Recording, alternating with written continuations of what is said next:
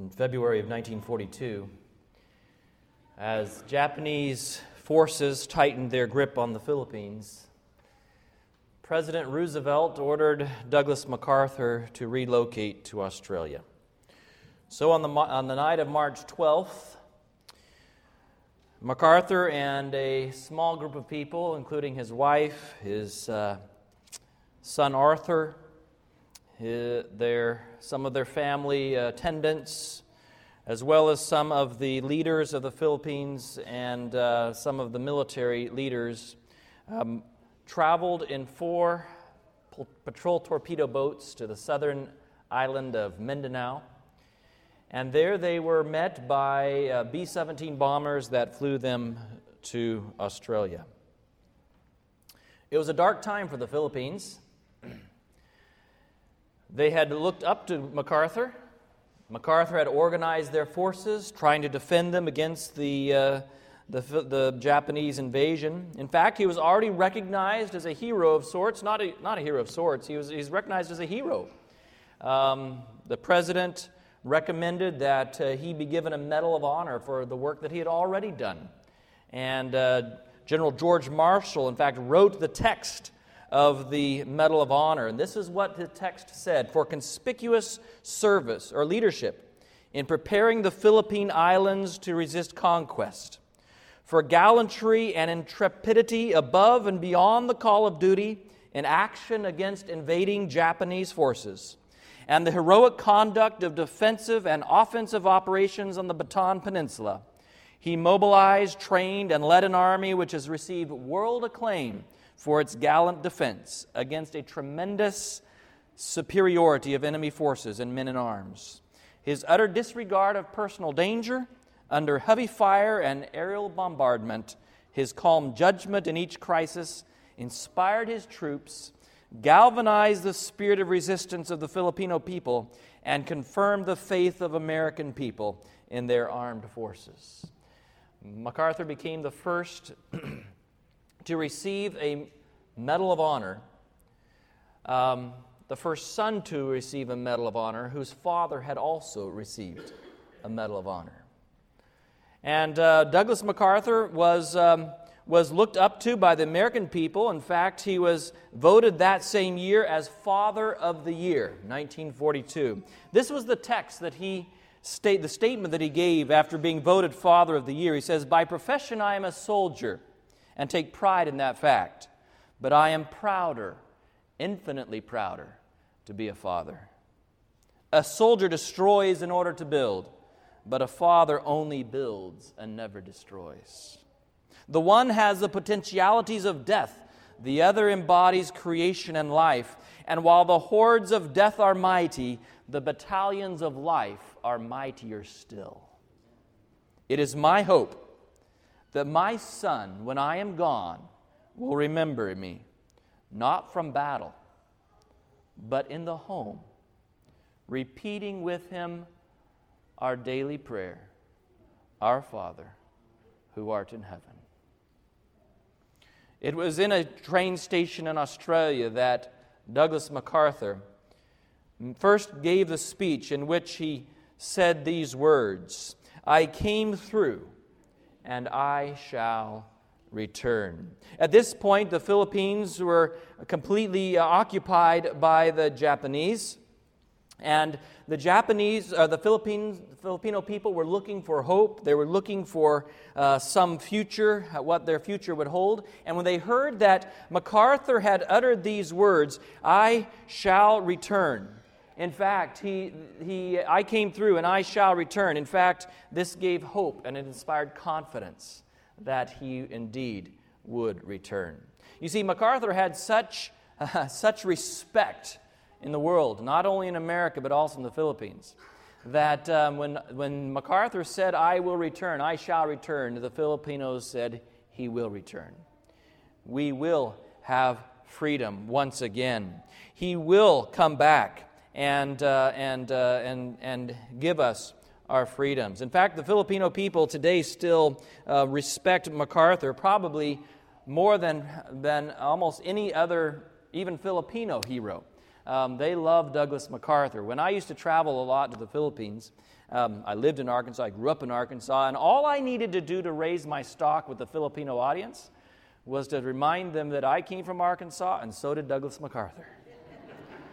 In fact, one time I was in MacArthur's boyhood home in Little Rock, and I met the Korean ambassador to the United States. He and his entourage were coming to tour MacArthur's home. Because later, of course, as students of American history will remember, world history, I suppose, MacArthur got in a little bit of a struggle over the defense of Korea and how we should handle the Chinese. And Truman actually removed MacArthur from his position. And the result was that Truman suffered the lowest approval rating of any sitting president in American history. MacArthur was so popular that they felt this was a political move and not an expedient one. MacArthur had kept his promise, and if you go to the little village there on the Leyte Landing Memorial Park, it's a national park in the Philippines, and there you'll see these bronze statues of MacArthur and his fellow leaders wading ashore. The battle was still going on, and he asked for a landing craft to bring him from the landing vehicle to the shore, but they were so busy that they didn't have time to bring him. So he said, "I'm going anyway." And he waded. He jumped into the water and he waded ashore along with his men. And when he got on the shore, he had this to say. Really quickly, I'll go back to the last slide. He said, this is what he said. He said, "People of the Philippines, I have returned. By the grace of the Almighty God, our forces stand again on Philippine soil consecrated in the blood of our two peoples. We have come dedicated and committed to the task of destroying every vestige of enemy control over your daily lives and of restoring upon a foundation of indestructible strength the liberties of your people." Can you see why people loved MacArthur? He was not only an able general who had sacrificed much in the defense of his country. In fact, when he was called back to give his farewell speech in front of Congress after he was removed from power, it had been the first time that his 13-year-old son had ever been to the United States. It had been some 37 years since he and his wife had stood on this continent. So busy had he been in defending the interests of freedom and America around the world. And so this was a man who had sacrificed much, and when he made a promise, he kept his promise. But today we're talking about a different promise keeper. Today we're going to be talking about one who is the promise keeper of promise keepers. Any human illustration of a promise keeper falls short when we compare it to the promise keeper that we find in Jesus. We're going to look at why in just a minute. Let's bow our heads as we pray. Father in heaven, I just want to ask that you would help us today. You would help us to remember that while there are heroes of courage and faith and strength in our past history, no matter what nation we come from, we have heroes that we can look to. There's a greater hero still, a hero that surpasses all nationalities, all cultures, all politics, a hero that is truly the promise keeper. Today, as we continue our study in the life and the meaning of Jesus, I pray that you would bless us with your Holy Spirit to teach us. And we thank you in Jesus' name. Amen. Our scripture today, 2 Corinthians chapter 1, verses 19 and 20, talk about how Jesus is a promise keeper. And this is how some of the translations of verse 20 read. It says, "For no matter how many promises God has made, they are yes in Christ. And so through him, the Amen is spoken by us to the glory of God." That's the New International Version. The English Standard Version says, "For all the promises of God find their yes in him. That is why it is through him that we utter our amen to God for his glory." You see, my friends, God has promised to us many, many promises. In fact, if we look in our Bibles, we can find promises from Genesis to Revelation. Many of them were spoken by the prophets. God, speaking to the prophets, gave us a confidence, gave us some promise in what God would do in and with and through and for us. Many are spoken by Jesus himself as he gave promises, such as this in Matthew 5 and verse 8, "Blessed are the pure in heart, for they shall see God. Your Father in heaven, who sees in secret, will reward you." Jesus said to the disciples in John 8:31-32, "If you abide in my word, you are truly my disciples, and you will know the truth, and the truth will" what? Set you free. Promises of Jesus. John chapter 10, verses 9 and 10. "I am the door. If anyone enters by me, he will be saved and will go in and out and find pasture. The thief comes only to steal and to kill and to destroy. I am come that they might have life and that they might have it more abundantly." That's a promise of Jesus, more abundant life. John chapter 14, 12-14, "Verily, truly, truly, I say to you, whoever believes in me will also do the works that I do. And greater works than these will he do, because I am going to the Father. Whatever you ask in my name, this I will do, that the Father may be glorified in the Son. If you ask anything in my name, I will do it." You see, Jesus gave promise after precious promise to his people. And what does it mean when it says all the promises of God are yes in Christ? What does that mean? What is Paul trying to say here in 2 Corinthians chapter 1? As he writes this letter to the believers in Corinth, he's trying to tell them something. What is it that he's trying to say? He's trying to say that Jesus is the promise keeper. Jesus is the one in whom promises are fulfilled. They are yes and amen in Christ. I want us to take just a few moments to take a little bit of a Bible study on this phrase, "in Christ." Sometimes it's referred to as an "in Christ" motif, and there's various theological implications, I guess you might say, of this. I think you'll see how I understand it in just a moment as we look at what the Bible says. What does it mean to be in Christ? You see, all the promises of God are yes in Christ. And they are amen in Christ. What is this talking about? Is this talking about all promises of Jesus are going to be fulfilled for all people? Does it mean that everyone will receive all the promises? It's actually expressing to us a wonderful, but still a very restrictive condition as to who the promises are fulfilled for. I want us to look at this, at what the Bible says. I want us to just take a couple passages. Paul particularly is very clear in his use of this phrase, "in Christ," or "in Him." And we notice a couple of things. Romans chapter 6 and verse 23, it says, "For the wages of sin is" what? "Death, but the gift of God is eternal life" in who? "In Christ Jesus our Lord." Now, "in" is just a preposition, but it's a locative preposition, right? It shows us our location. And it says the wages of sin is death, but the gift of God is eternal life in Christ Jesus our Lord. So those who have life are in Christ Jesus, those who have the gift of eternal life. Let's see if Paul makes it even more clear. "There is therefore now no condemnation to those who are" where? "In Christ Jesus, who do not walk according to the flesh, but according to the Spirit." So how does Paul define those who are in Christ? Well, there's no condemnation, right? That means they've been forgiven for their sins. They walk not by flesh, or not by according to the flesh, but according to the Spirit. So these are not, it's not that Paul is saying everybody's in Christ. He's saying there are some who have chosen Christ, who are in Christ. This is a willful choice that we make to be in Christ. Let's talk about it a little more. Let's see what else Paul says. "Therefore," in 2 Corinthians chapter 5, verse 17, "if anyone is in Christ, he is a" what? "New creation. All old things have passed away. Behold, all things have become new." We continue on. There's other verses that we can see in Paul's writings. He says in Ephesians chapter 1 and verse 3, "Blessed be the God and Father of our Lord Jesus Christ, who has blessed us with every spiritual blessing in the heavenly places in Christ." You see, when we are in Christ, we have the precious promises that are absolutely certain and sure. Now, if we claim the promises without being in Christ, that's what we call presumption. Do you understand the difference between faith and presumption? Faith takes God at His word. Presumption says, I'm going to claim this promise even though I don't comply with the conditions. I'm not covered by this promise.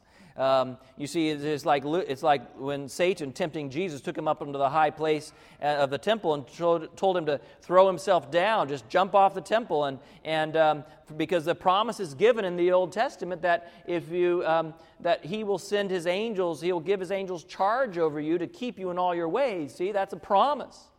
Now, is that promise talking about trying to intentionally hurt yourself? No, it's not. You see, that would be presumption to claim that promise when, in fact, it's talking about something very different. And so God says, look, the Bible is telling us, look, blessed be the God and Father of our Lord Jesus Christ, who has blessed us with every spiritual blessing in heavenly places in Christ. If you want to know where all the blessings are, they are where? In Christ. If you want to know how all the promises are going to be fulfilled, how are they to be fulfilled?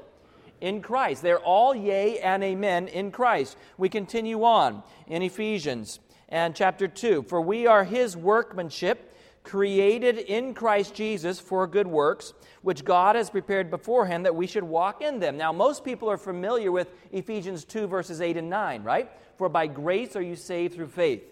Not of works, right? Lest anyone should boast. But verse 10 immediately following says, we are His workmanship created in Christ Jesus for good works, which God has prepared that we should beforehand that we should walk in them. So this is how it works, as I understand it. When we are born, we're born into the family of humanity.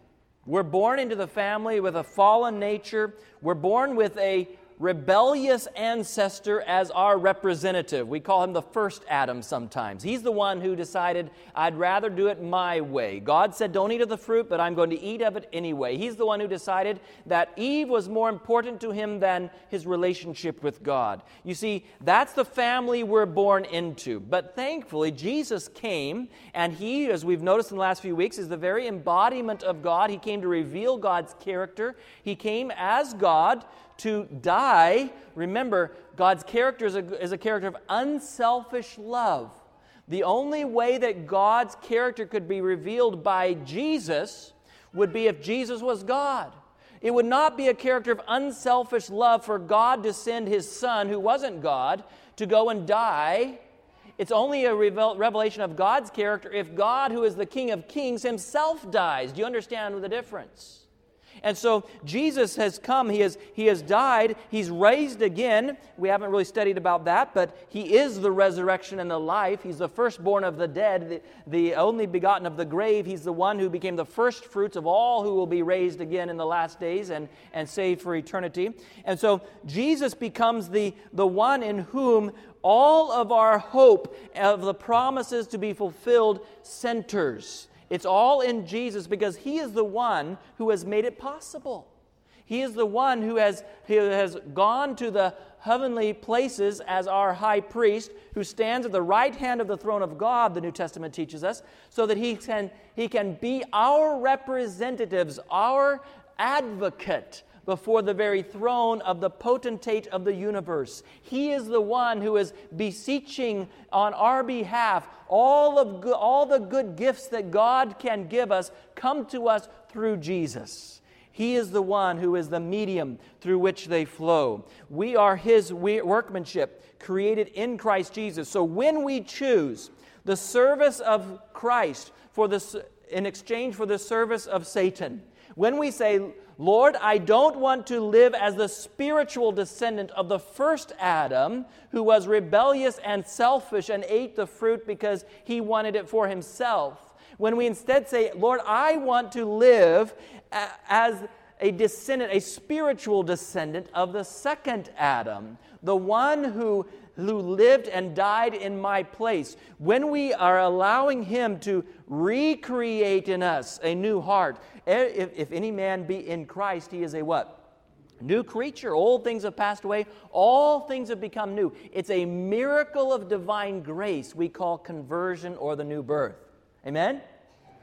When that happens, we now become a new creature in Christ Jesus.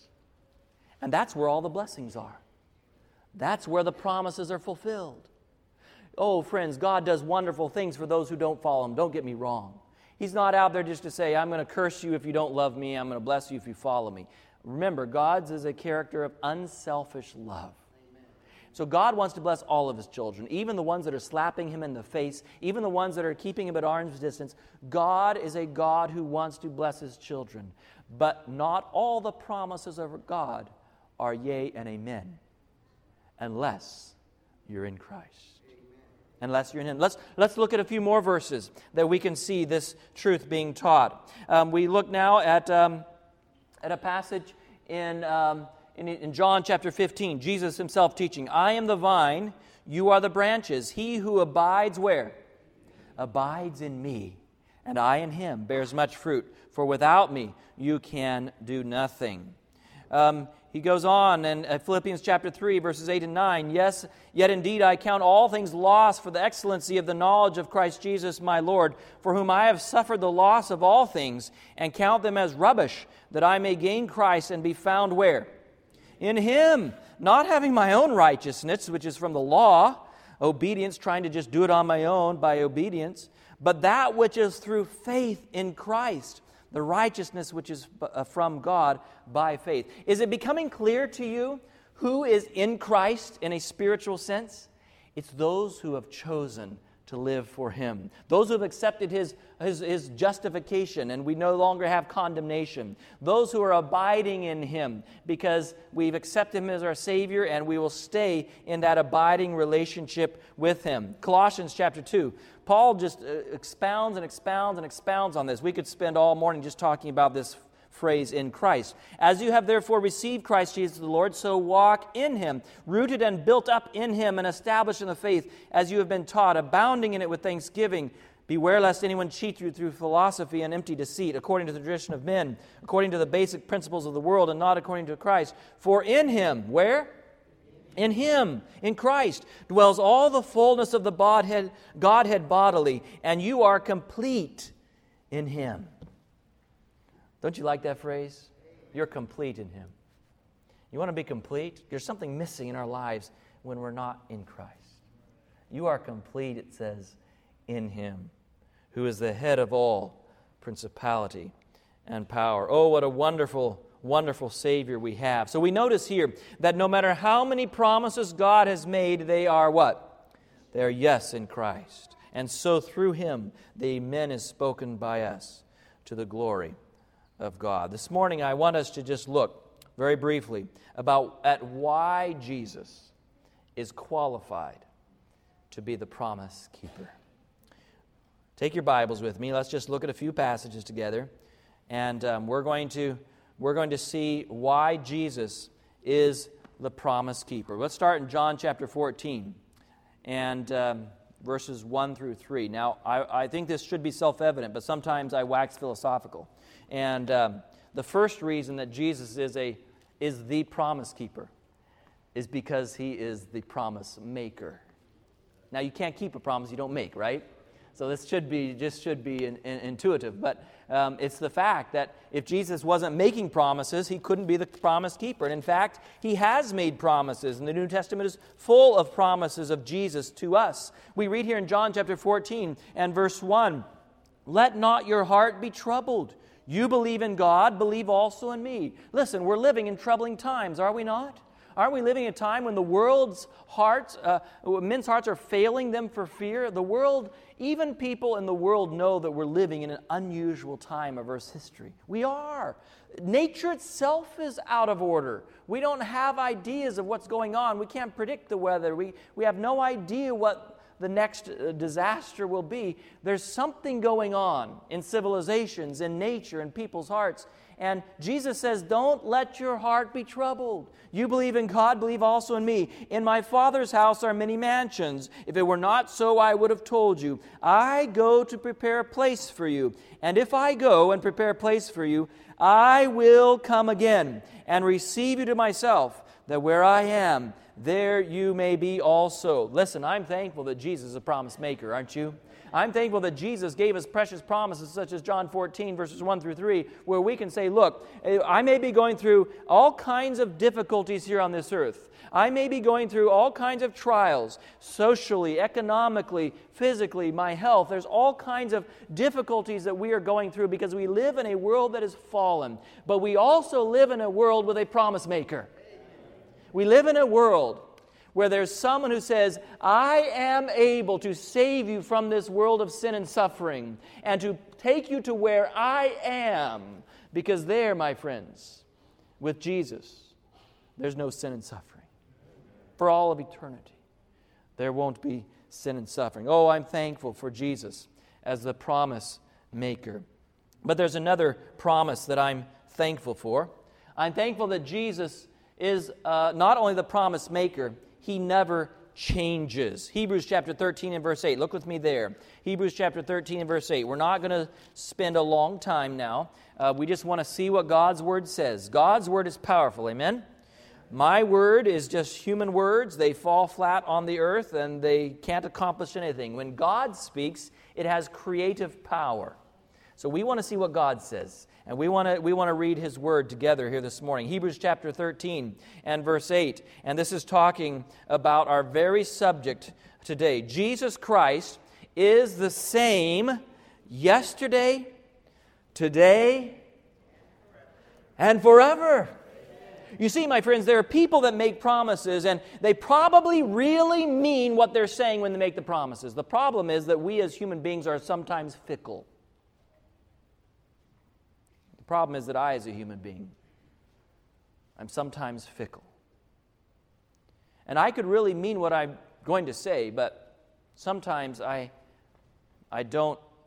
Later on, maybe I regret what I said. You understand what I'm saying? There's one thing you can be absolutely confident of, and it's why Jesus is qualified to be the promise keeper. You can be absolutely assured of one thing. Jesus never changes His mind. Where He has promised to bless you, He will bless you. You can count on it yesterday. You can count on it today. You can count on it tomorrow. And no matter how much time passes, no matter how long we live here on this earth, Jesus Christ is the same yesterday, today, and forever. And so He is uniquely qualified to be the promise keeper. Number one, because He makes promises, precious promises. Number two, because He never changes His mind. He's the same yesterday, today, and forever. Number three, why is Jesus uniquely qualified to be the promise keeper? And that's found in Philippians chapter 4 and verse 19. Philippians chapter 4 and verse 19. And this is a precious promise for us as we think of Jesus as the promise keeper. Philippians 4 and verse 19 says this, "But my God," or some translations say, "and my God shall supply" how much of your needs? All your need according to His riches in glory by Christ Jesus. Now here it starts off talking about God. Now I think it's very clear. We've studied this in the past. We believe that Jesus Christ is indeed God. He's the Creator God. He's a part of the Godhead. Now here we find very interesting, that says, my God, Paul says, my God will supply all of your need. Now we could spend a whole month probably just on this one passage, because the story is that the Philippians were so concerned about supporting Paul that even when he was no longer in Philippi, working as their mentor and pastor and teacher and discipling them in their following of Jesus, when Paul left, the Philippians said, well, we still want to support your ministry so you can bless other people. And they would send their gifts, their tithes and their offerings, wherever Paul was. The Philippi's in Macedonia. This is among the group from the Macedonians who were supporting Philippi. It's found elsewhere in Paul's writings. And you notice, if you skip back a few verses, that in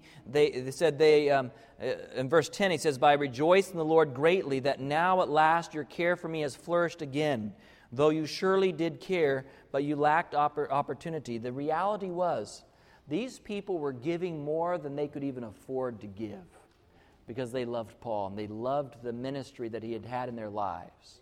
And they were giving, and they were giving, and they were giving. And Paul says, listen, you've given more than you're even able to give, but I know one thing. When you give to God, you're not going to suffer. Like David of old said, I've been young and I've been old, but I've not seen the righteous lacking or his seed begging bread.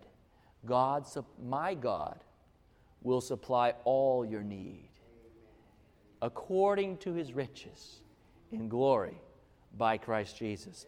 Jesus is the promise keeper because of this, friends. In his position at the right hand of the throne of God, he has access. He has the ability to just confer with his Father and say, you know, Chester needs this morning. Should we give it to him? The question is not, do we have it to give to him? Because they have everything. According to his riches. What's that? How do you measure the riches of eternity? How do you measure the riches of the God who, we try to illustrate it. Jesus owns the cattle on 1,000 hills. The saying goes, the scripture says, cattle on 1,000 hills, that's weak. Amen. Jesus owns the hills themselves. Jesus owns everything. There's nothing that God does not have access to, the resources of heaven, of omnipotence. You see, God has infinite resources. And as we see these infinite resources, we recognize that there's nothing that we can need that God cannot provide. Amen? There's nothing that we can ever come against that God does not already have an answer to. You see, God is never caught by surprise. He knows the end from the beginning. He knows the future. Read about it. Isaiah tells us, there's no God like me. I can tell the end before it happens. I can write history books before it occurs. And so if He knows the end from the beginning, He cannot be surprised by the things that we need. He already knows. He's already had a way provided for us. Oh, the Father and Jesus have 1,000 ways to provide for our needs that we haven't even thought of yet. There's no resource that He cannot compel to be used in our benefit. You see, Jesus is the promise keeper because He's the promise maker. He's the promise keeper because He never changes, the same yesterday, today, and forever. He's the promise keeper because He has infinite resources. So anything that He says He can do, He has the resources to accomplish. But next, He is the promise keeper because He's already invested in us.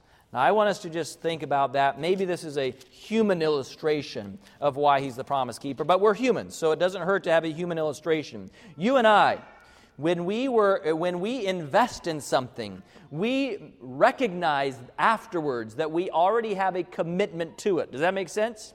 So when you go to buy a house, they don't say, okay, do you like the house? They say, okay, put some money down, right? You need to put some money in escrow so we know that you really are interested in the house. You're already invested in the house. It's not just words. It's actual action. It's actual money. It's actually something from your pocket to our pocket. And this is an escrow. And the bank even wants you to make a down payment, right? And then they know you're really committed to the house because you've got all that money that you might lose. And so you make a down payment. Well, humanly speaking, we would believe someone keeps their promises, if they are invested in what they've promised. Does that make sense? And Jesus, my friends, is fully invested in us. Just look at this, Romans chapter 8, and we're going to read verses 31 and 32. Romans chapter 8, 31 and 32. Notice what it says here. What then shall we say to these things? If God is for us, who can be against us? Right? If God is for us, who can be against us? Now, how do you know if God's for us? Well, this is how you know. Verse 32. For He who did not spare His own Son, but delivered Him up for us all, how shall He not with Him also freely give us how many things?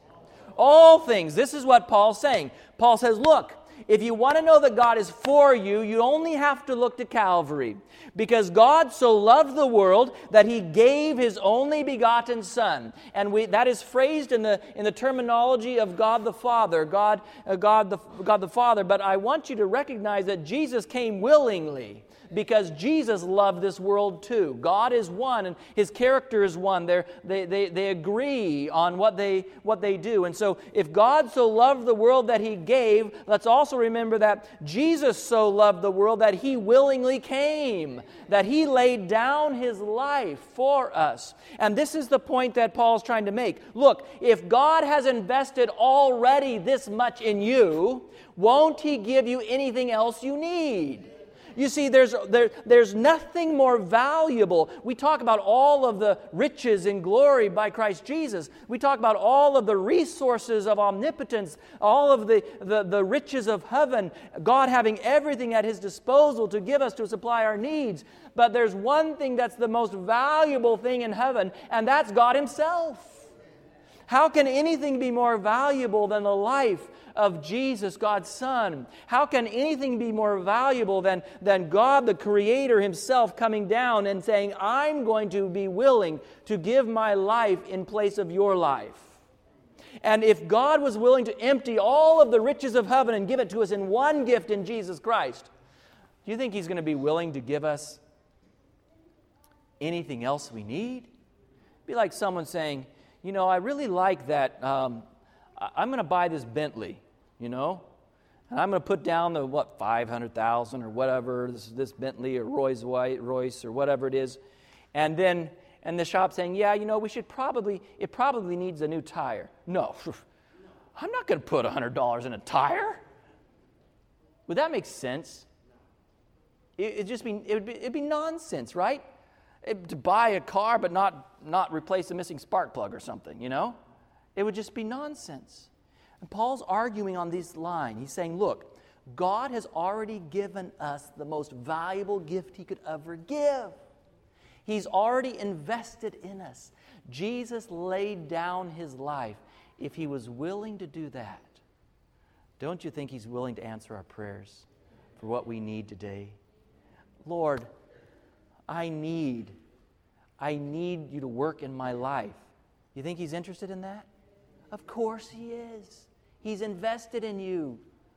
We couldn't put a dollar price tag on it. Millions or trillions, gazillions, it would be too small for the value Jesus has placed on your life and mine. And so when we pray to Him, it's not something that doesn't interest Him. It's something He's very highly invested in, you and me. And so He says, I'll give you whatever you need, but I need you to be in me. In me, you're standing right there next to the throne already. In me, you already have at your disposal all the riches of eternity. All the promises of God are yes and amen in Christ. The last reason why I'll share this morning that I believe Jesus is the promise keeper. Number one, because He's the promise maker. Number two, because He never changes. Number three, because He has infinite resources at His disposal. Number four, because He's already so incredibly invested. Number five, because He's highly motivated. When we go to court of law to try to prove someone guilty or innocent, one of the things that the lawyers try to do is they try to establish motive, right? There's no reason for them to have accomplished this crime. There's no reason for him to have stolen that $5 candy out of the supermarket because his bank account is, whatever. And when you establish motive one way or the other, it is helpful. Well, one of the reasons I think that we can trust Jesus as the promise keeper is because His motives are very clearly outlined. Notice with me in Romans chapter 8 and verse 35. Verse 38. Romans chapter 8 and verse 38. For I am persuaded that neither death nor life, nor angels nor principalities, nor powers, nor things present, nor things to come, nor height, nor depth, nor any other created thing shall be able to separate us from the love of God which is in Christ Jesus our Lord. Now, this is the point that I want to make to you. The reason that we can trust, this reason that we can trust that Jesus is the promise keeper is because He loves us. He wants to be the promise keeper. He's motivated to be the promise keeper because, and Paul you can just sort of see Paul writing this. You know, in those days they had to use like a little quill or some sort of a feather. I don't know how they used it, but they had to dip it into the ink, you know. And I can just imagine Paul writing this. Can you see him waxing eloquent, and he's just getting more and more excited as he's trying to find words to describe the incredible love of God that nobody can separate us from. I can just imagine him writing, and he can't write fast enough with those. He's dipping and writing, and he's just trying to get across to us the fact that God's love is so great and so surpassing. I am persuaded neither death nor life, angels, principalities, powers, things present, things to come, height nor depth nor any other created thing shall be able to separate us from the love of God, which is in Christ Jesus our Lord. Oh, the reason that Jesus is a promise keeper is because Jesus loves you and He loves me. He's the promise maker. He has the character that never changes. He has infinite resources. He's already invested. But maybe best of all, He loves you. It's not something that He did philosophically, theologically 2,000 years ago on a cross. Jesus loves you in 2015, September 19, 2015. Me? You might say? Yes, you. It doesn't matter if you're a little child or in grade school or middle school, high school. It doesn't matter if you're rich or poor. It doesn't matter if you're what you look like, the color of your skin. It doesn't matter what background you have. It doesn't matter if you've been good or bad. Jesus is the promise keeper because He loves you.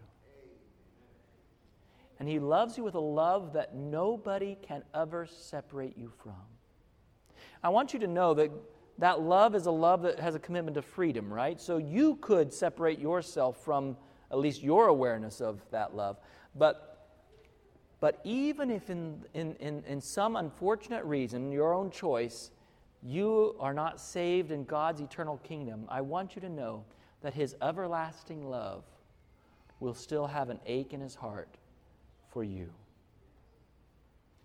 You don't have to be an important person. Jesus made you the way you are.